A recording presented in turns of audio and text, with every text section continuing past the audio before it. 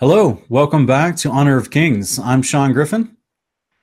And I'm Ken Heidebrecht. Hi, Sean. How are you doing, buddy?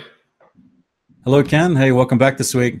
Man, we've got a fun show this week, don't we? Yeah, we're going to be getting into some chapters that are controversial. Not like any of the other ones weren't or anything, but this one is one we'll probably end up spending the bulk of the episode kind of expounding upon, where it's mentioned all throughout scriptures, a lot of these contents and the chapters that we're moving forward with. And I think it's going to be a good conversation, Sean, and I think that it's going to edify the body greatly.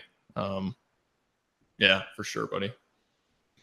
Yeah, I'm excited about this one. This has got some, to me, the content that we're going to discuss in Enoch chapter 21 and 22. For those of you just joining, thank you. If you've never, this is the first time you've seen the show, be sure to click the subscribe button to here at the channel and the bell. That way you're notified when new episodes come out. This is going to be episode 7. We're digging into the book of Enoch. And here at Honor of Kings, our goal is to test the hidden books from the Bible. And that the term apocrypha means hidden, basically meaning removed. So we had a lot of these books in the canon in years past, and they were taken out. And so our goal here on this show is to actually dig into those books. We're going line by line, word by word, and we're actually looking at what it says and try to figure out whether they should have been left in the canon or rightly taken out. And we currently are digging into the book of Enoch. And so far, I mean, we're six episodes in, and it seems like everything we're reading just enhances the American canon of 66 and is venerated by the canon. It matches up theologically, it matches up with continuity of ideas and themes. Personally, I don't think this one should have been taken out. I think that this was a travesty to remove this information from a believer who wants to know more about not just the kingdom to come or the day of the Lord, but who the enemy is and some of the components about the creation itself. Because Ken, as you know, like chapter 1, we get, the day of the Lord. Chapter 2, we got the creation. Chapter 5, you get the first resurrection. Then we go into chapter 7 through 10, and we get the corruption of rebellion of angels, moving into, how it affected mankind, corrupting mankind. All this is going to lead up to the flood of Noah later. And to me, it seems like that if you take this book out, you bring up so many more questions within the American canon of 66, as opposed to editing for clarity. Does that sound right? Yeah, for sure, man. And Enoch actually makes an interesting assertion in this book. Chapter 19, verse 3 says, "And I, Enoch, I alone saw the likeness of the end of all things, nor did any man see it as I saw it." So, as you just nicely said, Sean, the things that are in this book, even just the first 20 chapters that we've done over 6 episodes,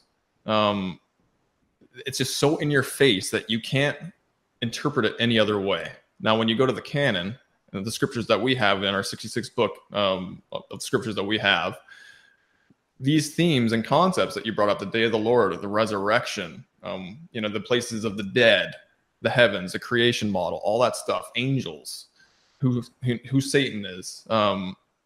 We have to really, really dig through a ton of different books in our canon to discern some of these things, which are totally there. But Enoch just flat out gives it to you. And you don't have to dig through tons of books to understand that. You know what I mean?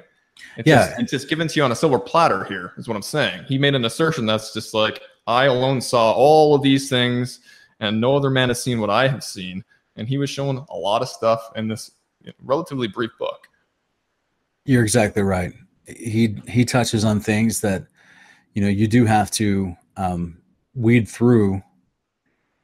Some of how these topics are just sprinkled in to the books that are still in the American canon of 66, but without any explanation. And therefore you have to glean from context of application a true definition of these things. Whereas Enoch simplifies it and just tells you outright, this is what this is. This is where this came from. This is why this happens. This is why we have this word and that word. It's almost like an index within itself, for biblical related concepts and terms. To take this out of the collection of books that we call scripture to me seems very nefarious. It seems very, very much like a concerted effort to keep people limited and guessing, and therefore strange teachings arise and strange doctrines arise because you don't know what's what, and you're just trying to make the best of it. Yeah, absolutely, man. I agree with that. And I believe that if people had access to Enoch, or at least a belief in it being an authentic and valid resource, early on in their lives, we would see so much like different things in the world today, especially in the community of believers. Lawlessness would be decreased. Understanding certain definitions that are in the scriptures that are in Enoch would be understood better, because they're so blatantly in your face. And I agree, man. It seems like if you're going to remove any books, Enoch would be the first book you want to get rid of out of all the apocryphal, extra biblical books that have been removed and have been in and out of canons throughout the last couple thousand years. That's right, man.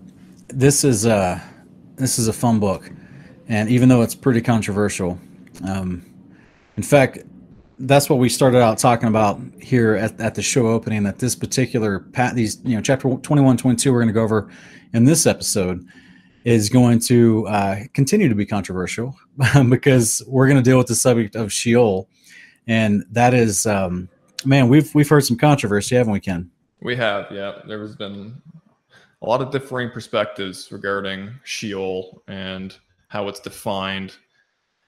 What it means in the life of a believer and how we're to understand it according to what the scriptures describe it as, right? So I think that by the end of this episode, we'll be pretty confident, and we're hoping that you, the viewers, will have a little more confidence in what Sheol is and what it isn't, and that it is something that is mentioned a lot throughout the scriptures, a lot. All right, without further ado, Sean, I'll just jump into chapter 21 here and get reading. And I proceeded to where things were chaotic, and I saw there something horrible. I saw neither a heaven above nor a firmly founded earth, but a place chaotic and horrible. And there I saw 7 stars of the heaven bound together in it, like great mountains and burning with fire. Then I said, For what sin are they bound, and on what account have they been cast in hither?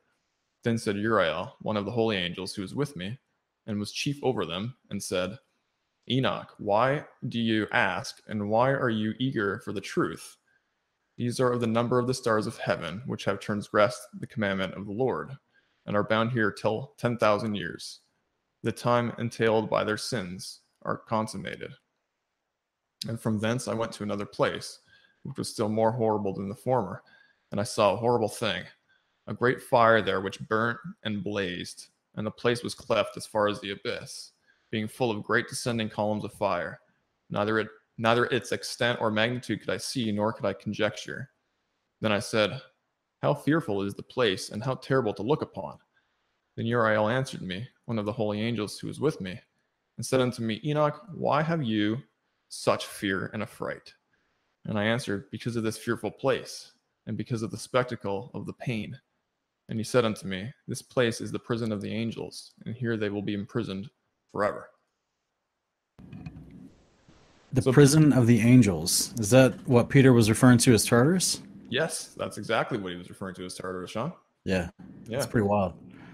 Yeah. In verse 7, where it starts to talk about him going on to a different place, the first 6 verses are essentially just describing what we had seen in previous chapters about the 7 stars of heaven that were bound in a horrible place and confined there because they transgressed their order from the beginning of creation. And we had discussed in, I think it was the last episode, Sean, where when we look up at the night sky, there's stars missing. There's stars that transgressed their orders and were punished because of it. And that was in last episode, chapter 18, right? Yes. Was that what yeah, that's right. Yeah. And that's where, so I know a lot of people put a lot of stock in reading the stars, some even in biblical communities, because there's a book that came out about the gospel being in the stars. And while that very may well be true, apparently there's 7 stars that are missing Out of all the stars in the heavens that we see when we look above, in the firmament above, apparently there's some that are actually missing. Would that change the landscape dramatically? I don't know. I mean, it's only 7 of them, but at the same time, think about how much conjecture is made from 3 stars that make up Orion's belt, right? Yeah, no kidding. Have you ever seen how people do the constellations, and they'll just take these stars and draw these elaborate pictures from them? Yeah. Like, how'd you get that? Like, that's it's like connect the dots, right?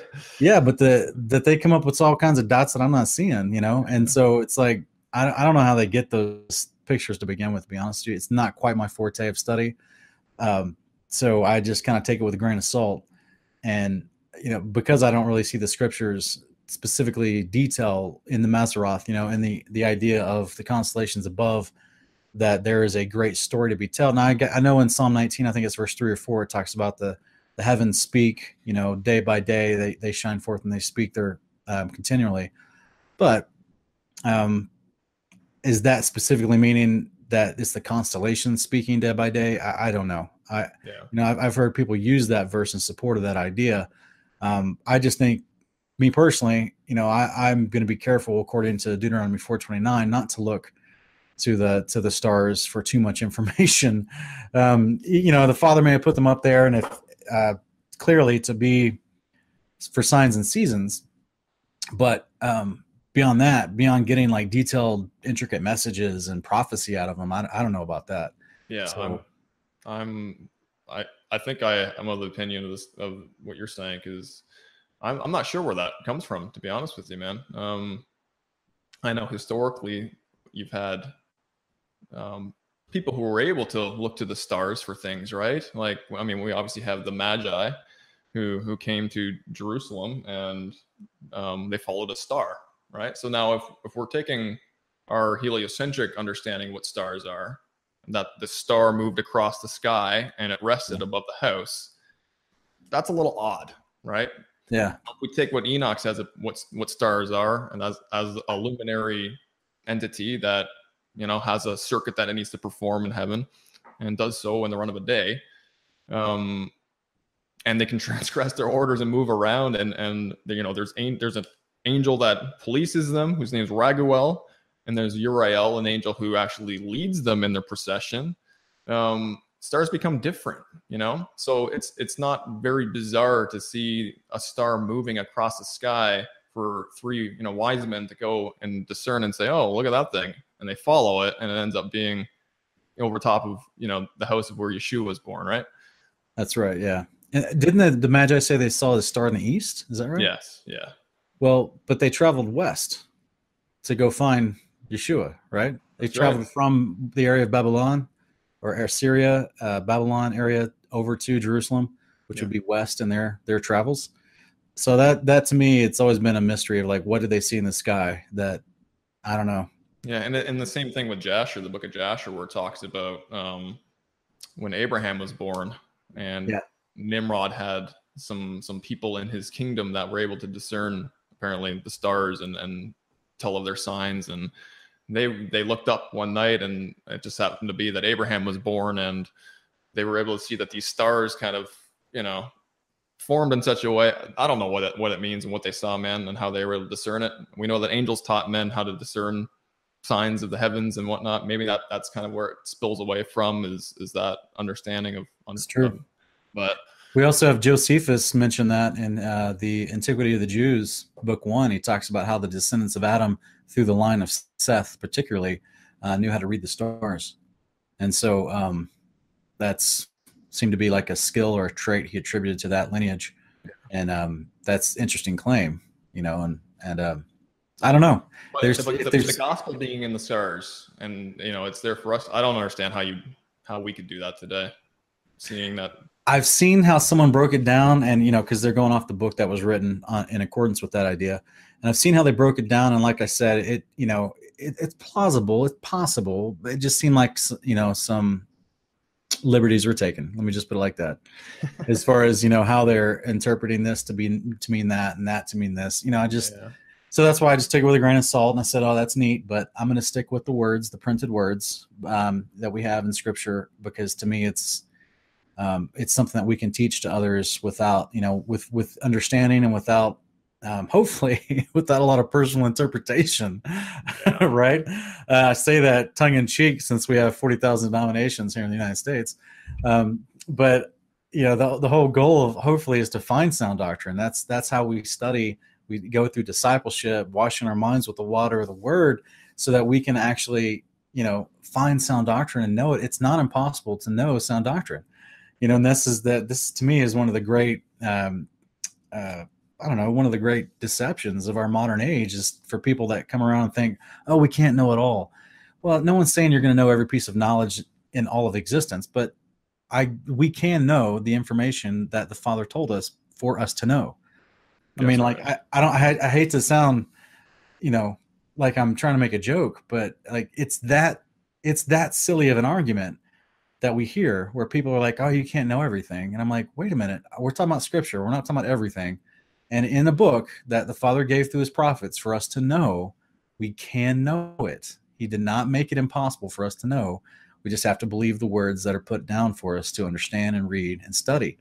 It's not impossible. And Amen. So I think that, and this is a great example of what we're reading here in this chapter, in chapter 21, where we have stars that have transgressed their commandment and they've been dealt with. I'm guessing Raguel swooped them up or addressed them and dealt with them since they were not following their preordained orders. And then we also have these angels who, combine themselves with women, as we've read in multiple chapters previous, and they're also put to a place of imprisonment for their crimes and to await the day of judgment when they're thrown in the lake of fire. And I think that that lines up with chapter 10 for our viewers, where Yahweh is basically telling Michael and Gabriel, Uriel, those angels, that this is what I want you to do to these watchers that have laid with women. This is what you're going to do to Azazel at his appointed time. And that's chapter 10, I believe, Sean, right? You're right. Yeah, chapter 10, that's where we get their punishment, specifically with the angels that lay with women and how they're going to be locked up until, the day of their torment, which, and that's in that case, the idea of torment is talking about the day they're brought out of their imprisonment and they're judged before Yeshua and they're put into the lake of fire to be basically extinguished from existence. And so that's what's interesting is we've got Enoch is being shown a couple different places here. And I've already read the entire chapter. I just want to make note of verse 7, where he actually travels from one place to another. And the place he goes to see where the angels who laid with women and where they're imprisoned, he says that place was more horrible than the first place he saw. And so in the first place he saw is, in verse 2, it says there's neither a heaven above nor a firmly founded earth, but a place chaotic and horrible. And Ken, if you bear with me, I may say this almost in every episode just to remind people, when we see the word heaven, that word is defined for us in Genesis 1, verse 6-8 as the word for firmament. A firmament was the structure that was made by the Father, and then he gave that structure a name and called it a heaven, called it the heaven or a heaven. And there's multiple types of heavens and multiple layers of heavens. And so it's actually, that's why we see in loose translations. And then like we talked about in the last episode, there's actually the term firmament of the heaven used as well, speaking in a specific context. But many times when we see, like in verse 2, it says, I saw neither a heaven above nor a firmly founded earth, but a place chaotic and horrible. Well, what he's saying there is whatever this place is, it doesn't have the same structure of reality that we have, because we live under a heaven, under a firmament above, and then we live on ground, a firmly founded earth, right? Whose foundations will never be shaken, right? So we live on a still immovable piece of earth with a heaven, a firmament above us. Wherever this place is that Enoch is seeing in the beginning of this chapter, it doesn't have those things. Yeah. So it almost sounds to me, Sean, like it may be the outer darkness that's referenced elsewhere. What do you think? It's very possible, man. Because, in the last few chapters, it seems like we were above, when we're seeing the seas and the waters and the lands and the mountains above the firmament and where the Father exists. But this place, wherever he went to, because verse 1, he says, I proceeded to where things were chaotic. And it's very possible that they're just literally taken out of the entire creation model. Yeah. Another version says that he was taken to a place where nothing was completed. It's a completely barren, desolate. There's really nothing there. That's very So it possible. sounds like if that place were to exist, it would be outside of the created model that Yahweh has made. In my opinion, it might be. Yeah, and in practicality, when we think about stuff like this, because remember, Enoch goes off the biblical creation model. Okay, Enoch is not in a heliocentric model. The whole book, the context of the entire book is set. All the interaction, the characters, the judgments, everything going on is set within the framework of a biblical creation model. So for him to take stars, Ken, that would be sitting in the waters of the firmament above, and then suddenly you can't put them there. Where are you going to put them? They're not created nor intended to exist in where we live underneath the firmament on the ground. They're whatever they are, whatever they're made of, that was not their original place to exist. So is it possible that to be taken to a place chaotic and horrible that's kind of outside of an unfinished place, if as you alluded to, that could possibly be outside the overall big firmament, and just in the waters that are incomplete that we see in Genesis 1:1 or 1:2, before the actual firmament was made, that may be the only place that they can exist for punishment. Possibly, otherwise they have to be just completely eradicated from existence. And they will be, and we're told they will be elsewhere, that on the day of the Lord, judgment comes, when these angels that are in Tartarus or in this other place that we just talked about in chapter 21, when they get punished on the great day of judgment, so will these stars, right? So they're going to have an ultimate punishment as well. Right. Yeah, that's right. That is the what's called the Great White Throne Judgment, because it's everything is judged. Everything that had been waiting to be judged that wasn't, because the righteous are judged at the first resurrection, and that's when Revelation chapter 11. That could be for a whole nother episode or video, but and I actually break that down on this channel in a different video, like a Morning Cup of Context, where I go over the two different types of judgments that happen at the first and second resurrections. But I think it's a video titled "Who's Judged First?" something like that. But the point is, the reason why I mentioned that, Ken, is because not only are we seeing two categories of things here that are being locked away into a different place to await the Great White Throne Judgment, which is the second judgment. We're also going to read about that in the following chapter, in chapter 22. Isn't that right? That's right. Yeah. And I said we just get to it, Sean. Yeah. Yeah. All right. So in chapter 22, let's look at verse 1. It says, "And then I went to another place, and he showed me in the west another great and high mountain of hard rock. And there was in it 4 hollow places, deep and wide and very smooth. How smooth are the hollow places, and deep and dark to look at. Then Raphael answered, one of the holy angels who was with me, and said unto me, These hollow places have been created for this very purpose, that the spirits of the souls of the dead should assemble therein. Yea, that all the souls of the children of men should assemble here. And these places have been made to receive them till the day of their judgment, and till their appointed period, till the great judgment comes upon them. I saw the spirits of the children of men who were dead, and their voice went forth to heaven and made suit. And then I asked Raphael, the angel who was with me, and I said unto him, This spirit, who is it whose voice goes forth and maketh suit? And he answered me, saying, This is the spirit which went forth from Abel, whom his brother Cain slew. And he makes his suit against him till his seed is destroyed from the face of the earth, and his seed is annihilated from amongst the seed of men. Then I asked regarding it, and regarding all the hollow places, why is one separated from the other? And he answered me, and he said unto me, These 3 have been made, that the spirits of the dead might be separated. And such a division has been made for the spirits of the righteous, in which there are as the bright spring of water. And such has been made for sinners when they die, and are buried in the earth, and judgment has not been executed on them in their lifetime. Here their spirits shall be set apart in this great pain, till the great day of judgment and punishment and torment of those who curse forever, and retribution for their spirits. There he shall bind them forever. And such a division has been made for the spirits of those who make their suit, who make disclosures concerning their destruction, when they were slain in the days of the sinners. Such has been made for the spirits of men who were not righteous, but sinners, who were complete in transgression. And of the transgressors they shall be companions. but their spirits shall not be slain in the day of judgment, nor shall they be raised from thence. Then I blessed the Lord of glory and said, Blessed be my Lord, the Lord of righteousness, who ruleth forever.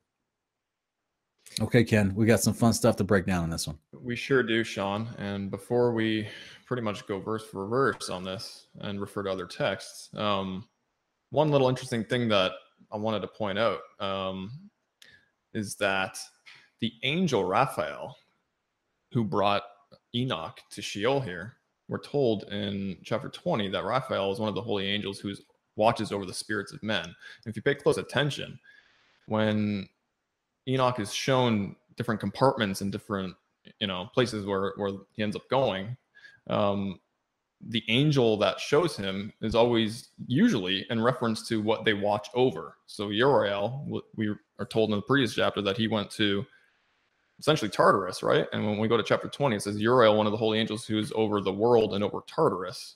So he's being shown all these different places according to what angel is watching over. You know what I mean? So Raphael seems to be over the spirits of men according to chapter 20 here. And so he gets the right to take Enoch to that place because he's the one who watches over it and he can answer the questions that Enoch may have, right? Yeah, it's take Enoch to work day, and we've got Raphael at his job taking Enoch to his job and showing him around, right. And that's just like Uriel took him around different places that he was responsible for. So, yeah, I think this is fascinating that, it's just the text, kind of validating itself. The text is just staying consistent within what it's already claimed. That's right. So, but verse 1 talks about going to another place. So he's moved from these places in chapter 21 that were chaotic and, horrible. And so he went to another place where there's a great and high mountain of hard rock. And there was in it, inside what seems to be, and Ken, in verse 2, it seems to say that inside the mountain were hollow places, deep, wide, and very smooth. Yes, 4 of them. Yeah. 4 of them. Yeah. So it's okay. So everything that we're about to read is taking place inside of a mountain. That's what it seems like, Sean. Yep. That's pretty wild. It reminds me of Lord of the Rings, like yeah, man, where Gandalf is falling through, fighting that demon, and he's falling through the mountain and going to Middle Earth or whatever. Yeah. Was it the Mines of Moria? Is that what it is? Yeah, he was trying to get out of the Mines of Moria, and Gandalf stays back to fight that demon. And and he goes deeper, right, to where the demon. Yes. Yeah, he goes deep down into the mountain itself. Right. Well, I've always been, this is kind of maybe a point of not great concern, but the fact that he keeps calling it smooth, it seems to be, I don't know, it's just weird how he says they're smooth, deep, dark, and hollow places. And I don't know if that's has anything to do. I don't know why it would make any difference to where it's smooth, and just maybe he's just saying that just saying that it's smooth means that it's been crafted, if you will, with intention. Like it's not just jagged mountains that are shooting up, and growing within the mountain, but these are actually been carved out and smoothed out places with intention. I don't know. Yeah, I think you'd be on to me something there, because I know in Jubilees it talks about that on day 1, all the abysses within the earth were created. And so, I mean, that's true. Sheol is also a reference to the pit and the abyss. And so, I believe obviously Yahweh created this place with intention, right? And it looks the way it is, and it's described the way it's described intentionally. Yeah. So, usually when, you dig a pit, it's dug with intention. It's not just a pit that just was from natural formation, but of course we have the parable of the vineyard owner, and where he planted a garden and dug a pit, right, for the wine press, or a vat, I should say, underneath, which is like a small pit, and that was where those in the analogy, when you do a wine press, the vat or the pit will collect the actual grape juice that you would then turn into wine that's been pressed out. But in this case, it's collecting the spirits that have been pressed out of the grapes of our body. And so, which to me reminds me of all those allusions to how the blood cries out from the ground, how, the earth is defiled with the blood of sinners, that kind of thing, and how it has to be restored and renewed. And that's why eventually Sheol itself is brought before the Father and eradicated, this whole concept that we're about to read about.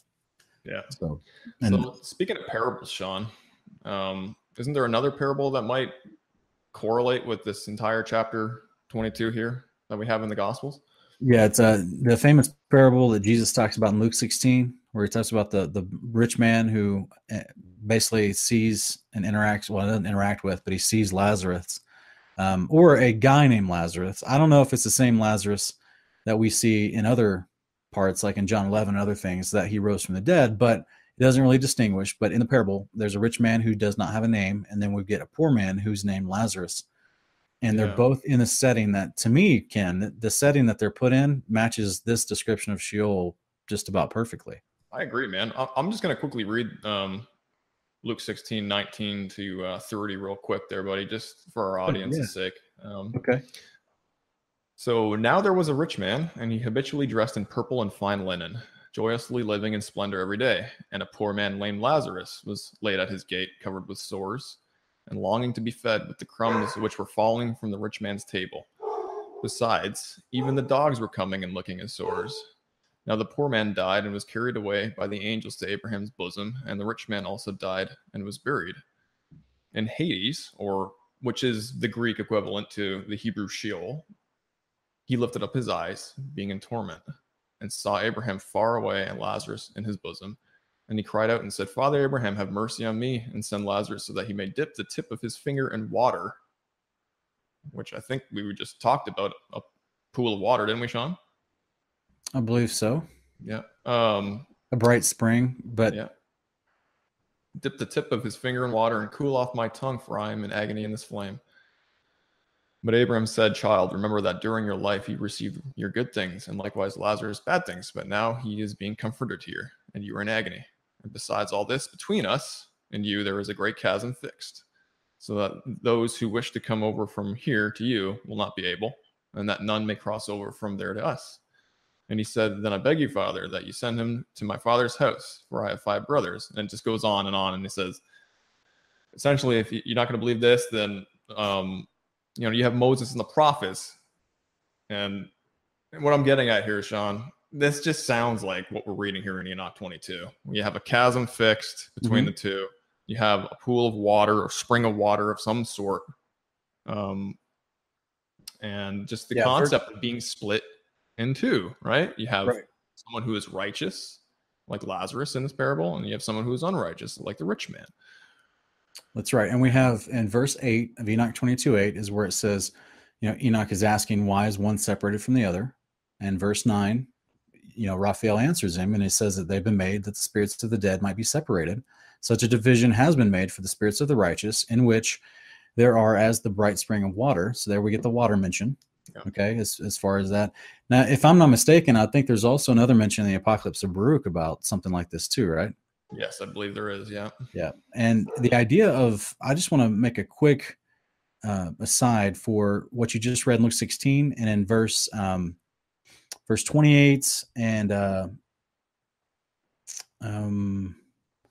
no, it's in verse 24.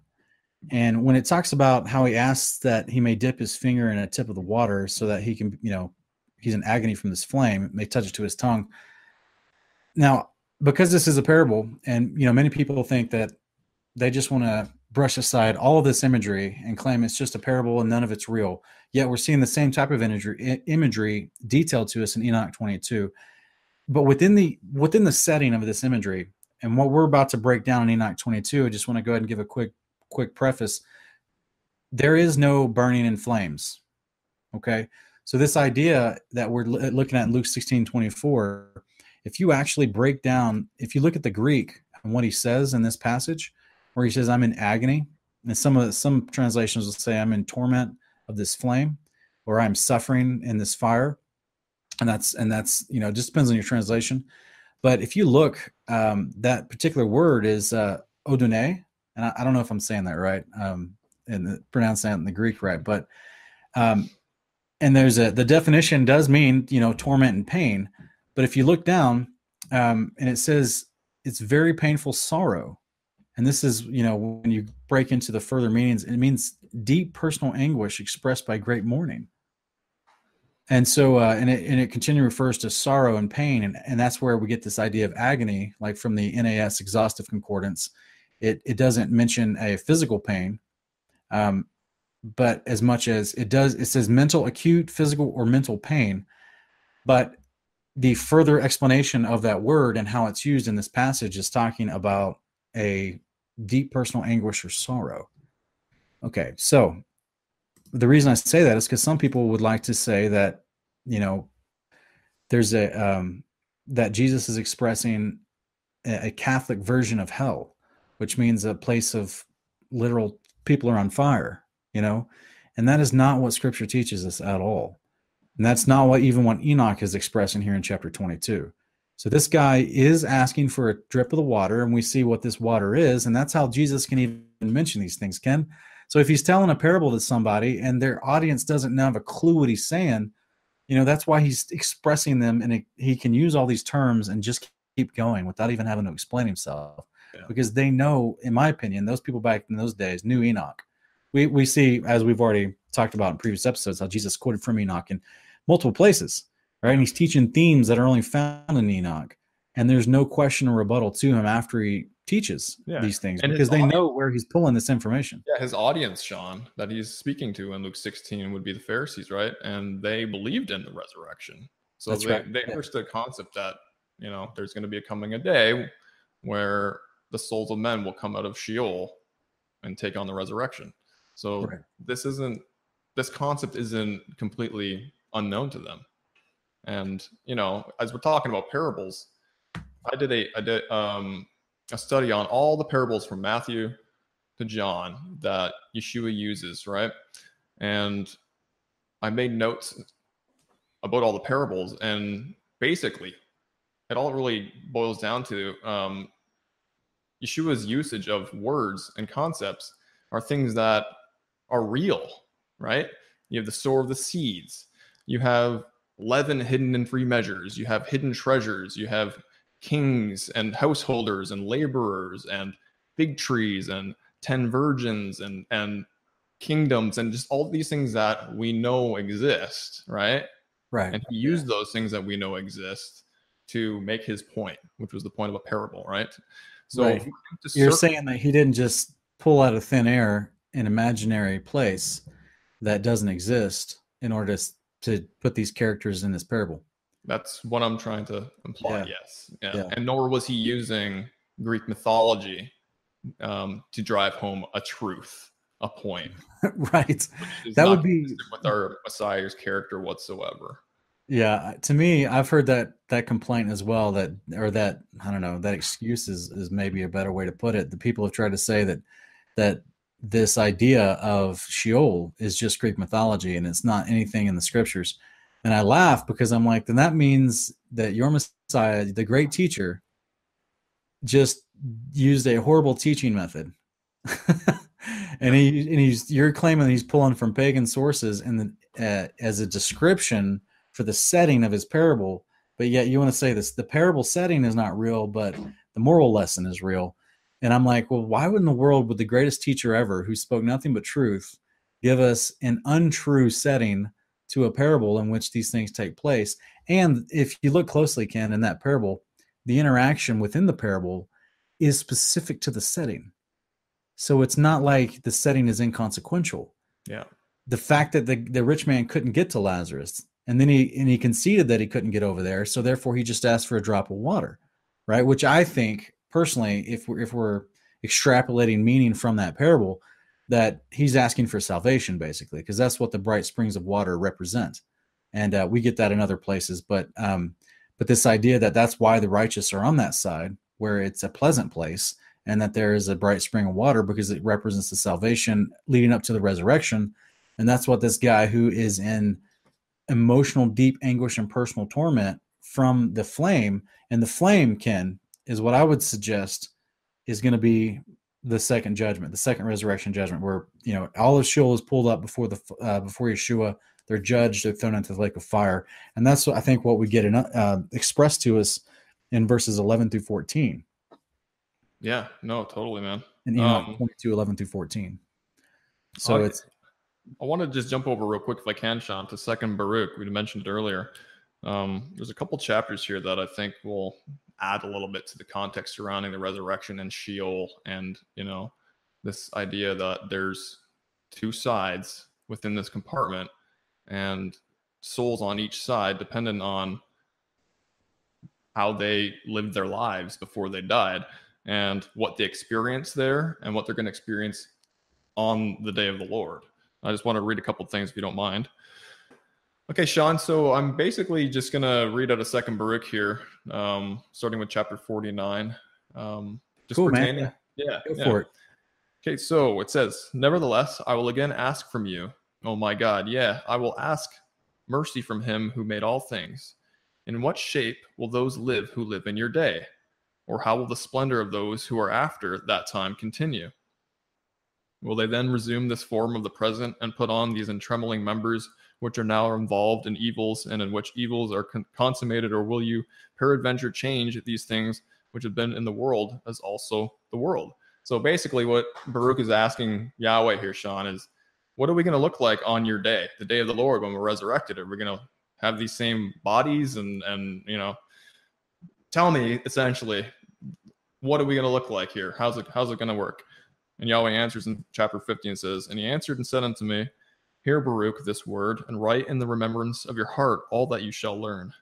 For the earth shall then assuredly restore the dead, which it now receives, in order to preserve them. It shall make no change in their form, but as it has received, so shall it restore them. And as I delivered them unto it, so also shall it raise them. For then it shall be necessary to show to the living that the dead have come to life again, and that those who had departed have returned again. And it shall come to pass, when they have severally recognized those whom they now know, then judgment shall grow strong, and those things which before were spoken of shall come." And then in chapter 51, it says, "And it shall come to pass, when that appointed day has gone by, that then shall the aspect of those who are condemned be afterwards changed, and the glory of those who are justified. For the aspect of those who now act wickedly shall become worse than it is, as they shall suffer torment. Also, as for the glory of those who have now been made righteous in my Torah, who have had understanding in their life, and who have planted in their heart the root of wisdom, then their splendor shall be glorified in changes, and the form of their face shall be turned into the light of their beauty, and they may be able to acquire and receive the world which does not die, which is then promised to them." And then it goes on to describe how we're going to look like angels. We're going to be like the stars in heaven and be able to fly around, which is amazing. But I guess what I'm getting at here is, Sean, the souls that are righteous, that are in covenant and obeying Yahweh's instructions, they're going to be given a body that's glorified. They're going to present themselves on the day of the Lord to those who are alive during that time, and those who are alive on the earth are going to see them in their glorified bodies. As well, those who didn't get a glorified body on the day of the Lord, who are on the unpleasant side of Sheol, are going to waste away in torment or anguish even more. So that's fascinating. And my personal... Yeah, I think what you're doing is drawing a great context to the use of the word torment, like we were just trying to discuss, that it doesn't mean literal torture. I think that's where our modern vernacular kind of interchanges those two ideas, and that's maybe inaccurate to do that. So this idea of torment is talking about personal deep anguish or emotional, being upset emotionally about it, right? Yeah, they're going to see... They're going to see people resurrect. That's right. And they're going to think, oh my gosh, I have to stay here longer and I'm not going to get to resurrect. Like that would, And that's exactly what we read here in the book of Enoch, chapter 22, where it says, here, let me read in verse 13. "Such has been made for the spirits of men who are not righteous, but sinners, who are complete in transgression, and of the transgressors shall they be companions. But their spirits shall not be slain in the day of judgment, nor shall they be raised from here." And that's what it's talking about, right? So it's talking about on the day of judgment, the righteous are raised, but those who were complete in transgression, the unrighteous, they stay there. And they're waiting what we read in Revelation 20, which is the great white throne judgment, when all the dead is brought before Yeshua and judged and thrown into the lake of fire. So this is, and that's the lake of fire is the torment of the flame, is the emotional anguish of the flame to come, because they know, as you saw there, as you read wonderfully in Baruch, they saw the righteous resurrect and they weren't a part of that group. And so That's they right. have more deep emotional anguish because they know the only thing left for them is the lake of fire to come. So, yeah, that's, you know, the Sheol is being described as a receptacle for the departed spirits. And that's the actual literal definition we see. I'm going to put that up here on the screen as well, just from the, the lexicons, the actual concordances. This is a well-established concept amongst people defining words in the Bible. Is that, as you see, it's a departed place for the spirits of the dead, and it's just an abode of the undead, of those. The underworld is what it's generically called, but there's some strange connotation with that, so that's why I just like to use Strong's exhaustive concordance when describing it. That Sheol is called Hades, and we see that in Revelation 20, right? That death and Hades are brought before Yeshua, and he judges them. But it's also called the world of the dead, or a subterranean retreat, including its accessories and inmates. And then we see that there's other, references used for, generically is called hell, it's called the pit, and it's also used for as the grave in many cases. So the idea is that it's a compartment, just like Enoch explains. And without, if you were to read the modern American Canon of 66 and you see a word Sheol being used, and you didn't look up the concordance definition of it, or you've never read Enoch, you may think it's just the grave. Is that right, Ken? That's right. Yeah. And depending on what translation you pull from, I mean, a lot of the ones that I like to use the feminine noun that it is, which is, Sheol, the usage of the actual name of the place instead of one of its aspects, right? One of its characteristics, which is a grave, right? Because you could read that it's mentioned as a grave for sure, and then you could just glib over that and just assume, well, it must just be referring to like the grave as in like metaphorically or figuratively speaking about the grave that we go into when we die and our corpse is laid into 6 feet under the earth. That's the grave. But that's not at all what's being referred to, and especially Enoch chapter 22 and elsewhere. Yeah, so just as a quick example, let's look at Genesis 44 when you have Jacob is talking with his sons who had come back from visiting Joseph in Egypt. And Joseph, remember, he's holding Simeon as collateral, and he sends back Judah and his other brothers to Jacob, his father, to try to bring Jacob down to Egypt to see Joseph. And he wants to make this kind of a mischievous surprise. And so, because remember, he's holding Simeon and also Benjamin. Is that right? That's right. Yeah.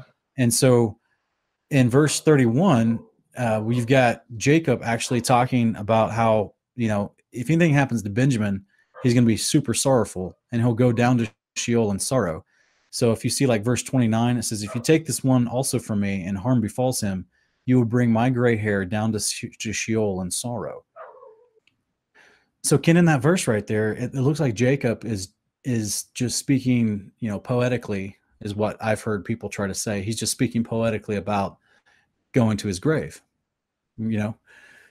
And what I would say is there's a deeper context here throughout all of Scripture, because, if you're just going to your grave, yet the concordance definition of Sheol, that's the same word Sheol that we have all over the place in the modern American Canon of 66. We then see that referenced in Revelation 20. This is that Sheol, or Hades, right? It's the Greek word for Sheol, is brought before Yeshua. So if it's just dirt in the grave, how's he going to do that? What's the point of bringing dirt before him? If Sheol is just a word for grave, which is a term just for taking a dirt nap, right? Yeah. There's no point in bringing the dirt. I mean, that makes no sense, right? So that's why we have a great definition for Sheol as an actual receptacle of the dead. And so I think that's there's a great verse by David. I think it's in Psalm 49, where he talks about his soul is ransomed from Sheol. Do you remember that one? It's Psalm 49:15. So many chapters, man. Psalms is just loaded with David and Sheol. Yeah, it's in Psalm 49:15. It says, "But God will ransom my soul from the power of Sheol, for he will receive me."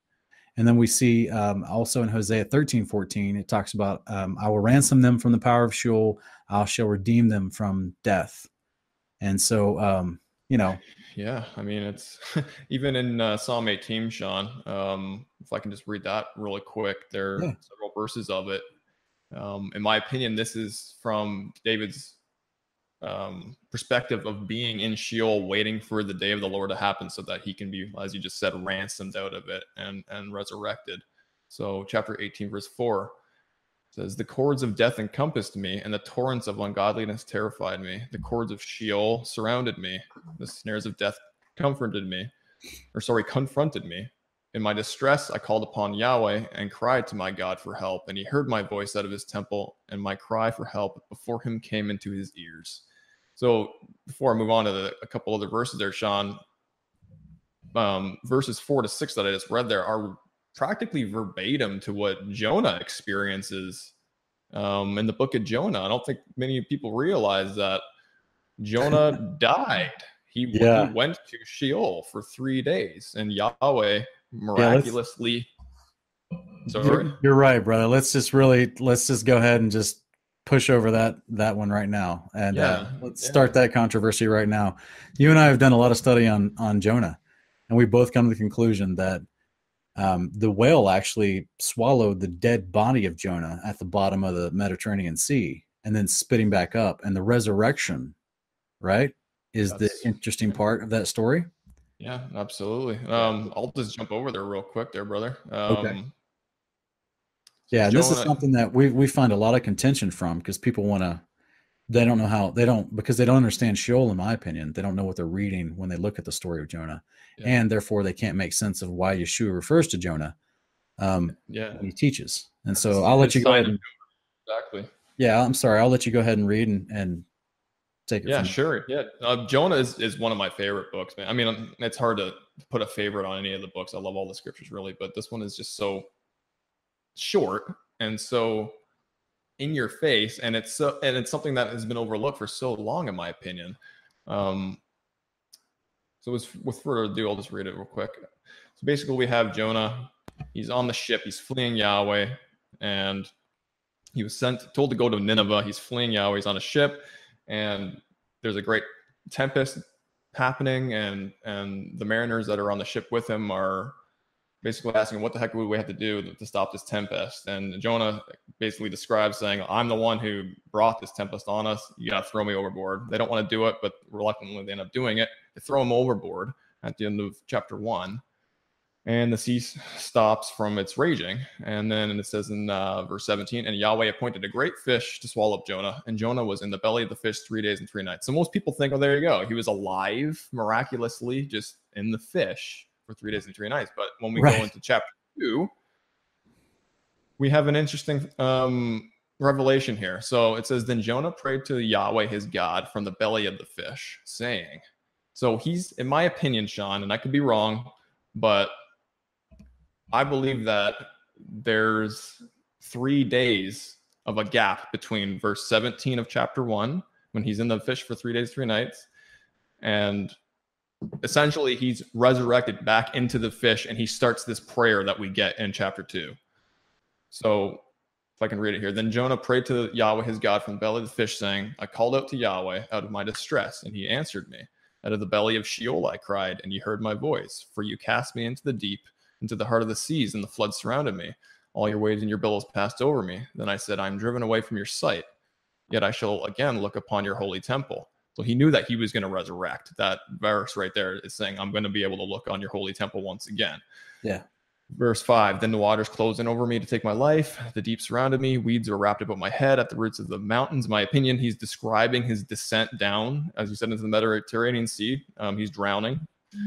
And then verse 6, "I went down to the land whose bars closed upon me forever. Yet you brought up my life from the pit, O Yahweh, my Elohim.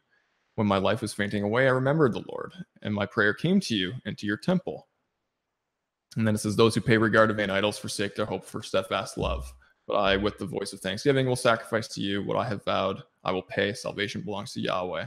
So he made, in my opinion, he was in Sheol, and he was supplicating and praying to the Father.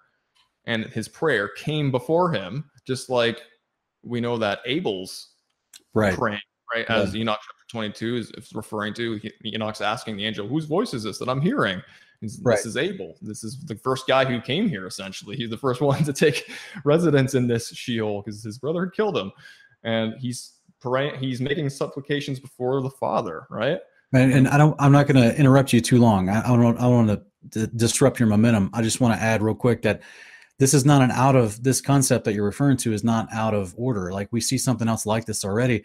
Verse 6 here in Enoch 22:6, where it talks about this spirit of Abel that's making suit.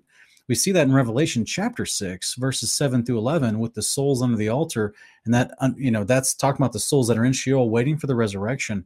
And they're asking, when are you going to avenge our blood? So this is, this idea of them consciously asking and praying to the Father from Sheol is not a strange concept. Yeah, absolutely. And that's what the souls that are righteous are able to do. That's what they're doing. They're waiting. They're saying, Father, when are you going to, avenge us? When are you going to give us what you've promised? We want that day to come. And so Jonah took part in that when he went to Sheol. His prayer went before the Father, and he said, I know I'm going to see you again. I know I'm going to resurrect out of here. So he's displaying the fact that he knows the resurrection is going to take place, but Yahweh essentially uses this prophet who was reluctant to go do his duty, to go to Nineveh to preach repentance to them, and says, you're gonna finish what I'd want you to do. So he resurrects him back into his body, which is not an uncommon thing. Elijah was able to resurrect people. Obviously, Yeshua was able to resurrect people back into their mortal bodies, not their resurrection of mortal bodies, but their flesh and blood bodies. And because he was being preserved in the belly of the great sea creature, he had resurrected back into his body, and the great sea creature spat him back out onto dry land. And so he was able to fulfill his duty that Yahweh wanted him to go do at Nineveh. So I guess what we're saying here, Sean, is often we're taught that Jonah is just in the belly of the whale for 3 days, 3 nights, alive, miraculously, just somehow breathing, not being suffocated or whatever goes on in the belly of a whale. He's able to just live there, which is fine. God does miracles, and that's fine. But it does miracles, but I don't think that's what that chapter story is saying, because I think that in order for Yeshua's words to be justified, that the only sign the generation of Yeshua would receive was the sign of Jonah. Well, what would be the sign of Jonah, Ken? What is that Yeshua, as Jonah did, was in the belly of Sheol for 3 days and 3 nights. His soul went to Sheol. His body was in a grave. Right? Well, is that okay? What I'm trying to say, though, he resurrected. That's the point, right? The sign is something people can see, right? They can't see his Sheol, his soul down in Sheol. So I would say that the sign personally would be the resurrection, that they saw that resurrection. Just like the people of Jesus's day saw him resurrect. They saw him walking around afterwards. They saw him die. They saw him afterwards alive again and well. And that's where I think that the sign of Jonah is the resurrection. There's no other comparison with Jonah and Yeshua. Yeah, for sure. That people can visibly see with their eyes is what I'm getting at. Yeah. For it to be a sign, for the definition of a sign. And that's where, I agree that he's dead in the belly of the fish for 3 days. He's in Sheol. His prayer is heard to the point where he's resurrected. His time was not finished. And he's spit back out on the beach side, if you will, dry land. And he's resurrected. Someone sees this. And therefore it gives credence to his message to Nineveh, because they take him seriously and they actually repent. Yeah. So to me, this is fascinating, Ken.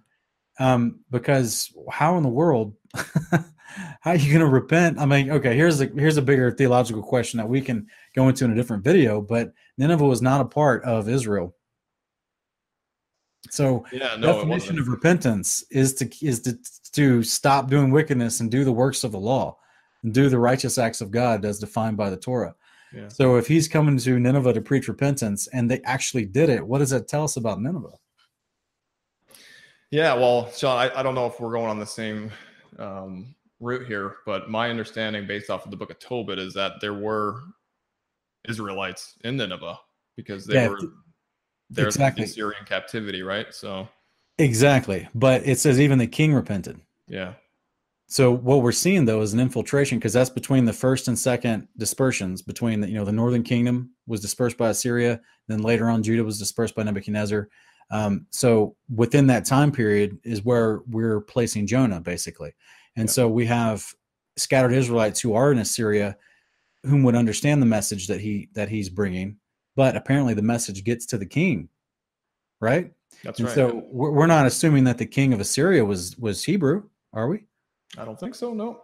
So this is what I'm getting at, is that God's using an amazing moment here to spread his truth and salvation, right? To get people to stop doing wickedness and go to and start doing, and so here we just had the Syrians previously invaded the northern kingdoms and then scatter them and bring them in captivity, some of them back to Assyria. Yet they're now being affected by the God of Israel to the point of repentance. And the reason why I'm saying and elaborate on this, Ken, is because none of this makes any sense if Sheol's not a real place. So this whole story of Jonah and the power of God bringing righteousness to an Assyrian king, just like we see Daniel affect Nebuchadnezzar later.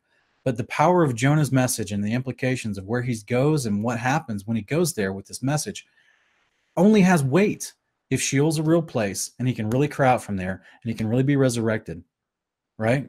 So Absolutely. This is why I'm trying to drive this home for folks, because they want to just dismiss this as, as metaphor and it doesn't have any meaning. And I'm like, guys, the implications of all this is the Father using the context of Sheol within the story of Jonah so that his message can actually resonate to the point of repentance of a pagan king. Like, that's a big deal. And I just never hear people talk about it, and because no one understands Sheol. And I get passionate about it. I agree, man. And you're right. Like Daniel, when he was under Babylonian authority and Persian authority, both those kings recognized Yahweh's laws were amazing. And they said, this is going to be the edict of our kingdom, right? We're going to walk after this God of the Hebrews and do things this way. So you're right about it being interesting about the king of Nineveh having to repent, right? And he ends up doing that. Yeah, which is wild, because the definition of repentance means he goes to keeps the laws of God. Yeah. So anyway, powerful story to bring validity to the idea that Sheol is an actual place of the receptacle of the departed spirits, and that those departed spirits have some level of consciousness is the idea. Yeah, absolutely. To the point where their little prayers are going forth, right? So they're still talking, and they're still talking to God. And you know what it really reminds me of, though? If I'm going to flip to this verse real quick, Ken, is in Psalm 139. And this is, I think it's verses 7 and 8. And this is, to me, it's just, a lot of people will use the excuse because they either haven't studied Sheol and what Enoch 22 describes, or they try to just claim it's just the grave itself and it's not an actual place. And so they try to explain away and say, well, if you're out of the body, your spirit's already back to God. So how can it be going somewhere else? Yeah. Well, let's look at what the psalmist says about that. And he says in verse 7, he says, Psalm 139:7, where can I go from your spirit? Or where can I flee from your presence? If I ascend to heaven, you are there. If I make my bed in Sheol, behold, you are there. So he's basically, people think, well, if you die, you're out of the body, your spirit goes to God. And that's where people think that we go to heaven when we die. Yeah. Or we go up to where the Father's realm is, right? And that's where I would say, no, there's a timing involved. The only time we go up is into the New Jerusalem on the day of the Lord at our resurrection. And even then, we come right back down as the city descends. And so this idea of Sheol has always been there as the context of where departed spirits go upon our death. And this idea, even the psalmist here in 139 talks about, he's given the poetic descriptions of extremities. If I go to the heavens, your spirit's there. If I go down to Sheol, your spirit's there. So it's not like we're separated from God, is really the idea I'm trying to express to the viewer, Ken, is that, this isn't some place of torment for the righteous. The only reason that word torment is used, again, is for deep personal anguish. And that's just for the unrighteous who are, they know that their judgment is coming.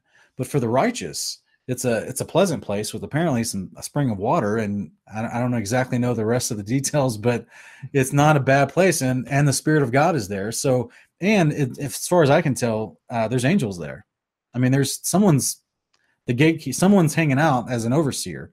You know what I mean? Yeah. I don't think it's just a bunch of random departed spirits of men just making their own, Lord of the Flies type island. You know what I'm saying? Like it's, Yeah. like there's probably some authority structure there. And just as the angels are commissioned to handle these things, I guarantee you there's angels there that are probably commissioned as the wardens, if you will, of this place. I think Raphael, personally. Exactly, right. He's definitely one of them. And I think he's the angel that reaps.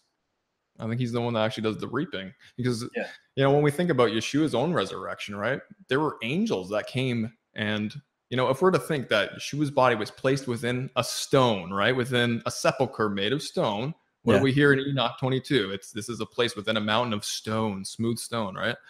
And then you have a rock rolled over it, right? And upon his resurrection, angels came down and moved the stone, right? And they were involved in that part of his resurrection, which I believe angels also will be part of our resurrection as well. They're going to reap us out of Sheol. And I think there's parallels there through even just witnessing, like I said, Yeshua's own resurrection as the first fruits of the resurrection. But just even going with Ecclesiastes 12, where it says that, and the dust returns to the earth as it was, and the spirit returns to God who gave it. That's also interestingly paralleled in Second Baruch as well. I keep going to this book because I love this book, and we're going to get there, guys. We're going to get to this book and do what we're doing in Enoch with Second Baruch. But it says in the 3rd chapter here, he's saying to Yahweh, essentially, if I have found grace in your sight, first take my spirit, that I may go to my fathers and not behold the destruction of my mother. So he's seeing Jerusalem essentially about to be destroyed. But he's saying, take my spirit, as Ecclesiastes 12 verse 7 tells us happens upon a mortal's death, is that the spirit goes to Yahweh. And then he says, and then Baruch says, that I may go to my fathers, which is another thing, Sean, that we see all throughout the scriptures. Am I correct in saying that it's referred to as, I'm going to go to my fathers, where my fathers are? And we even see this in Luke 16, where Abraham's bosom, right? That's, in my opinion, that's an idiomatic expression for where you gather to your fathers. Now, some people say, well, this can't be literal because Abraham's bosom, what was Abraham's bosom before Abraham existed, right? Like if it's called Abraham's bosom, that doesn't make sense because he wasn't there from the very beginning of creation. And so what are we talking about here? This can't be literal. Well, no. Everyone knew, all the Hebrews knew that they were gathered to their fathers, and the Pharisees claimed to be of Abraham. Claimed to be Father Abraham. So that was their head patriarch, right? So for them to say we're of our father Abraham and we'll go to Abraham's bosom upon our death, that's there's nothing wrong with saying that. Yeah, well, it's not a literal term for a place. It's just an idiomatic expression of being gathered to your fathers, and one of those fathers happened to be Abraham's bosom, or Abraham rather. Yeah, that's right. And what we see that post-flood, we see, all references in the modern canon of 66 referring back to Abraham, Isaac, and Jacob. Only into the book of Jubilees do you see them actually in Abraham's prayer. Does he actually reference back Adam, Mahalalel, Noah, Shem, those guys? But it seems to be there's a shift. So and I'm not saying there's a theological shift. It's just in the expression of terms of relating covenant language back to guys who kept the covenant faithfully.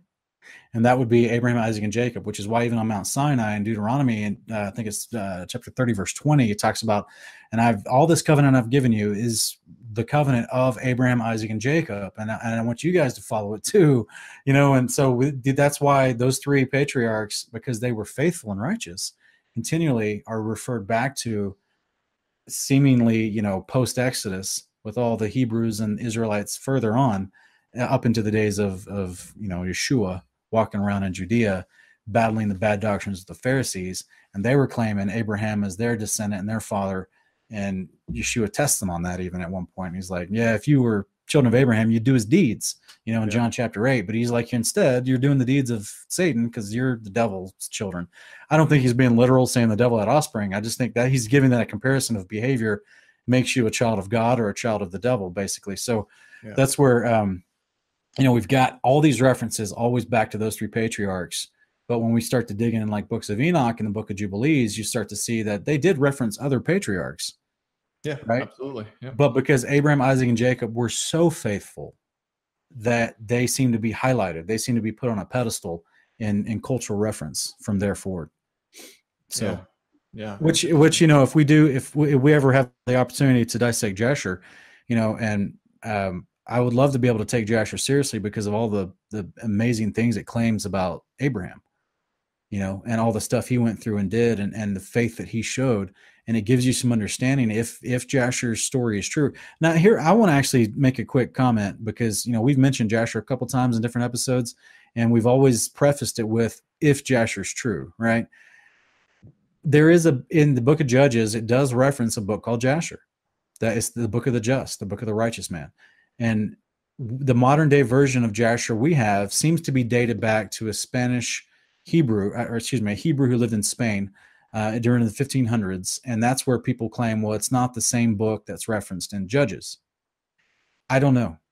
And there's no way to find out. It seems to be the only copy we have was the one that was written in the 1500s. Is it an exact copy of what the writer of the book of Judges was referring to? Excuse me, I'm saying the wrong book. Joshua chapter 10 refers to the book of Jasher. Yeah. So is the current, is in the 1500s when this Hebrew who was living in Spain, when he wrote the book of Jasher, was it him transcribing from an earlier copy that extended all the way back to the book that's being claimed in the book of Joshua chapter 10? I don't really know, Ken, and there's really doesn't seem to be any scholar that's been able to discern one way or another. So that's why we have to take with a grain of salt the book that we do have and try to line up the thematic content within the book of Jasher to see if it matches, just like what we're doing with the book of Enoch, right? Yeah, exactly. Even though we have a longer history of the book of Enoch. Right. But as that's still, if Jasher's true, it would give a lot of credence to all the praise we see Hebrews 11 giving Abraham, because we get all those stories fleshed out for us. And we get to see, why he was considered such an amazing man who was called a friend of God. As Jubilees 19 also calls him a friend of God and expresses it was because of his disposition when Sarah died that he had finally passed the 10 tests in his life and he'd proven himself faithful to God. And so it was written on the heavenly tablets that he was a friend of God, according to Jubilees 19. And I think that, I would love to be able to jump into Jasher in the future and take it seriously. So we'll see if we can ever get there. Yeah, for sure. Absolutely, man. So Enoch 22 verse 7, we had already mentioned Abel and his voice speaking out of Sheol there. If we go to Genesis 4:10, it says, he said, "What have you done? The voice of your brother's blood is crying to me from the ground." So Sean, my understanding of that is Yahweh is hearing Abel's soul in Sheol crying. Right. Yeah, that's why I get it too. Yeah. Yeah. So that's an interesting little canonical reference to what Enoch was shown in chapter 22 about Abel. Yeah, absolutely. Sorry, guys, if it sounds like we're belaboring this, this is such an important concept. It really will make sense of so many things. I mean, one of the things that I struggled with growing up was, what I was taught in church was, if you die, where are you going? You going to heaven? You going to hell? That's what we're taught. You either go to heaven or you go to hell upon death. And I struggled with that concept for many reasons, reasons we've already discussed. But when you truly understand the concept of Sheol and the resurrection and what the heavens are and how they're defined in the scriptures, and that there's a place above the firmament of heaven that's coming down to us on our earth that we get to resurrect into, things start to become a lot more interesting. You take on a new joy for the scriptures, and your faith, definitely my faith, has increased since understanding the truth of the word, right? Right. The truth sets us free, Sean, right? And if we have half truths, we're only partially free.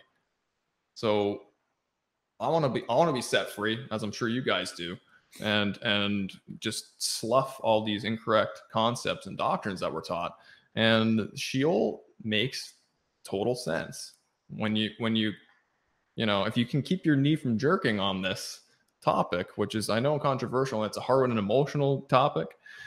Many of us have loved ones who are dead, and we want to believe that they're in heaven and not in hell.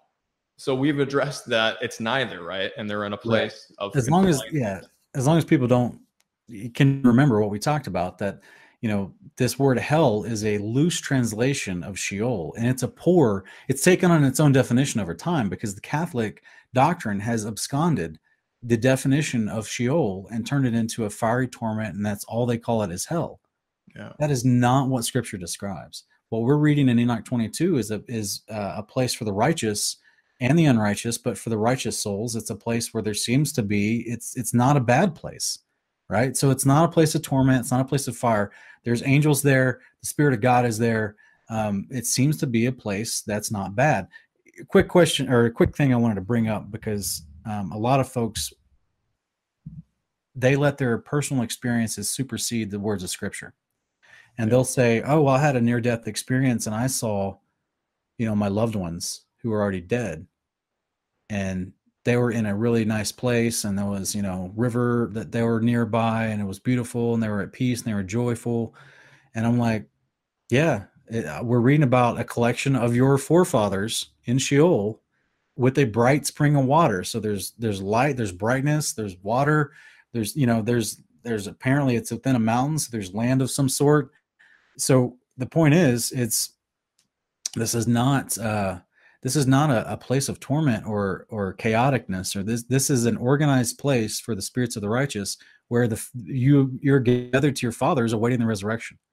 Yeah. So you get people that say, well, I had a vision of heaven. I saw people that died before me, and they were in a wonderful place, and they were happy and joyful. I'm like, yeah, we're not resurrected yet. We're never told we go to heaven. So sounds like Sheol to me. Sounds like the pleasant side of Sheol to me, where you're gathered to your fathers to await the resurrection. Yeah, and it could be that, or it could simply them having a vision of what's to come at the resurrection within the New Jerusalem, right? Well, the stories I'm talking about are people that claim near-death experiences, where they say, they were there, it was tangible, real, and and I even have a family member who had one as well, and he said that he saw his mother and his friends that had already passed on, and that it basically, they told him, you're not going to stay because it's not your time. And then, 3 days later, he comes out of a coma, and he's back, and he lives another 15, 20 years. So, that's where I would say that, that they didn't know what they were looking at, but they were looking at the pleasant side of Sheol, where the righteous are assembled. Yeah. Yeah. So. Yeah, it's interesting. I wonder, and I have wondered, with these near-death experiences that we hear about, like when you die and you go to Sheol, do you know you're going to Sheol? For those who came back, right, in your experience, what you just said, did they know upon the death that they went to Sheol? No. So it's weird. It's almost like we're upon the resurrection is when we're made perfect, right? Even in our understanding of everything. Right. So even at death, we're still potentially, Well, that's why we got in Revelation 6, we got, people crying out, when are you going to avenge us? Because remember, they can't really see what's going on in the land of the living.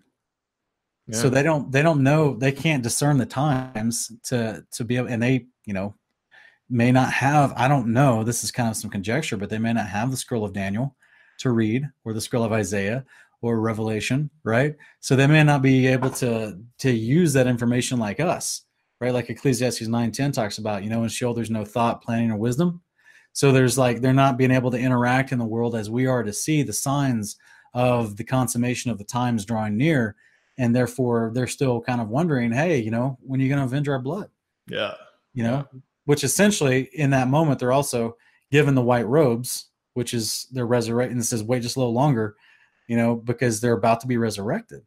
And that's fascinating to me, because they don't have bodies yet, but they've been given white robes. Yeah, that is an interesting order of operations taking place there. Yeah. Right. So I imagine, is it Raphael? He's carrying a bunch of robes with him and passing them out, and I don't know. Yeah. I'm being silly, but a little treat, right? Here you go. Here's your robe. Just wait a little longer. Yeah. There's so much there, because Yes. I would say that the people do not know that they're going to Sheol. That they don't know. If they died thinking that they're going to go to heaven, they think and they saw a pleasant place. They come back thinking they had a vision of heaven.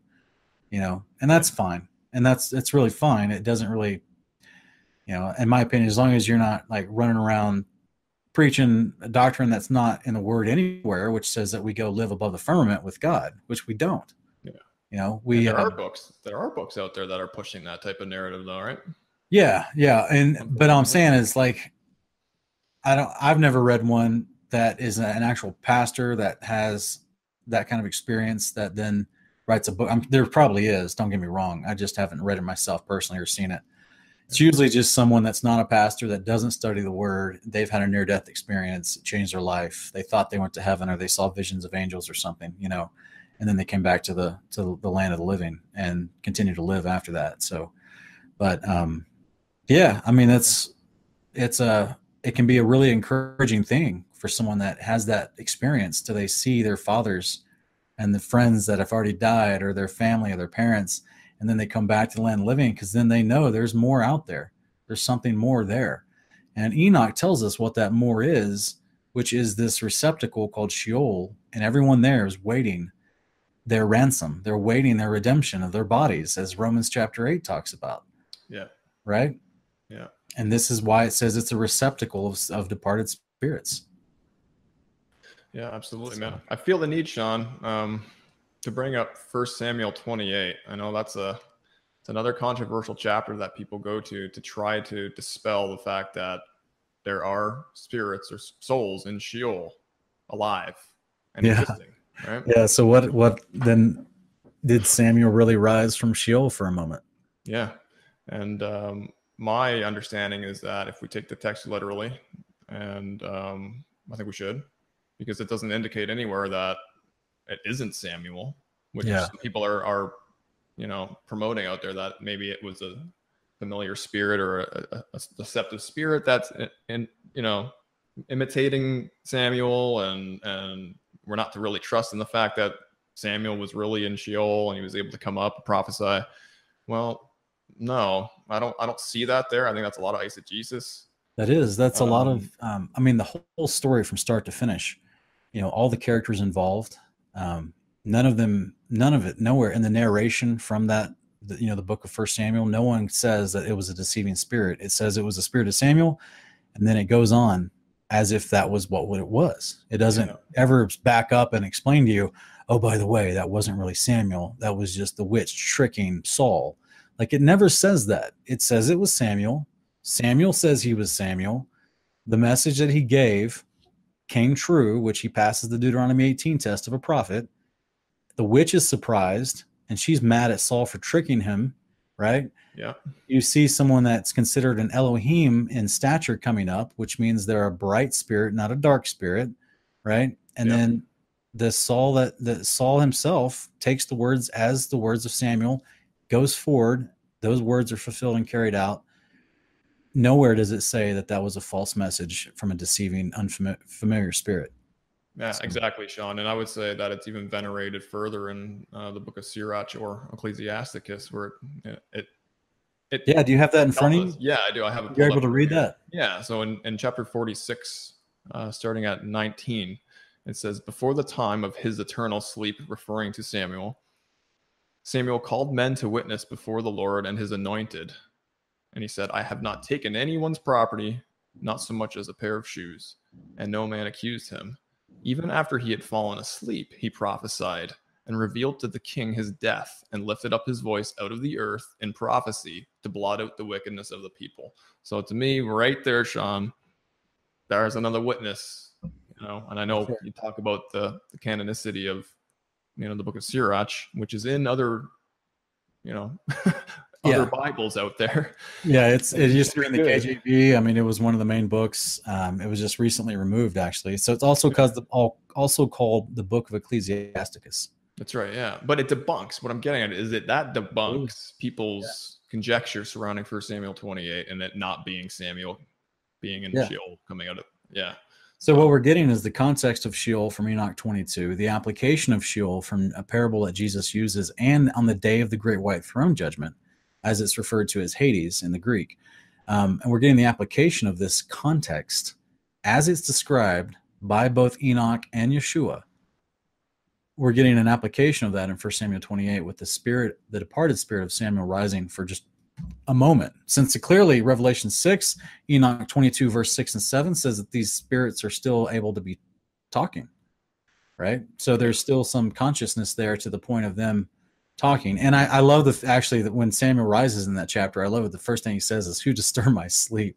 Yeah. He's like grumpy, he woke up like, "Well, how dare you bring me back to this chaos of this world? I was down there enjoying my rest." Yeah, exactly. Because in that word rest itself almost needs to be defined. Because what a lot of people don't realize is that the unrest is attributed in context to the oppression of sinners on the righteous. And the rest is where the righteous can flourish in righteousness and peace. Mm. The peace that comes from the righteousness of God is considered rest. And that's where you don't have rest when you're under, oppression or persecution from the unrighteous, the ungodly. And that is where, we get that further on when it talks about the consummation of the times and how the Messiah returns, and he delivers, he takes the godless away so that they can no longer cause oppression to the righteous. I think we're actually going to read about that later in like the 90s of the book of Enoch, chapter like 94, 95 or something. So so in 2021-ish when we get there. Right. Yeah. That's right. Because we're running to the end of this episode and we just covered 2 chapters. So we wanted to do our due diligence on this chapter, Sean, right? For you guys who are wondering, why are you guys this is an important concept, and it's one of those chapters that gets thrown out there by people who do not subscribe to this book whatsoever, and they say this right here, because of this chapter and other chapters, but this chapter solely, we can't trust in what's being taught in this book. But guys, right. As Sean and I hopefully were able to do here, we believe that it's all throughout the canonized scriptures. It's a concept that's all through there. And we didn't even touch on what is it, 1 Peter 3, 19 or 20, where it talks about Jesus went to the place where the spirits before the flood were imprisoned. Yeah. And he preached to them. We didn't even touch on that, but that was back from chapter 21, just simply because we wanted to spend as much time on this place of Sheol, which is where it seems to be the spirits of men are assembled, and different places for them. So we've got a mixture of the rebellious angels had their own place of imprisonment.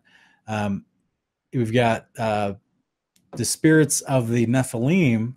That's the question we haven't really come across yet, is where are they held?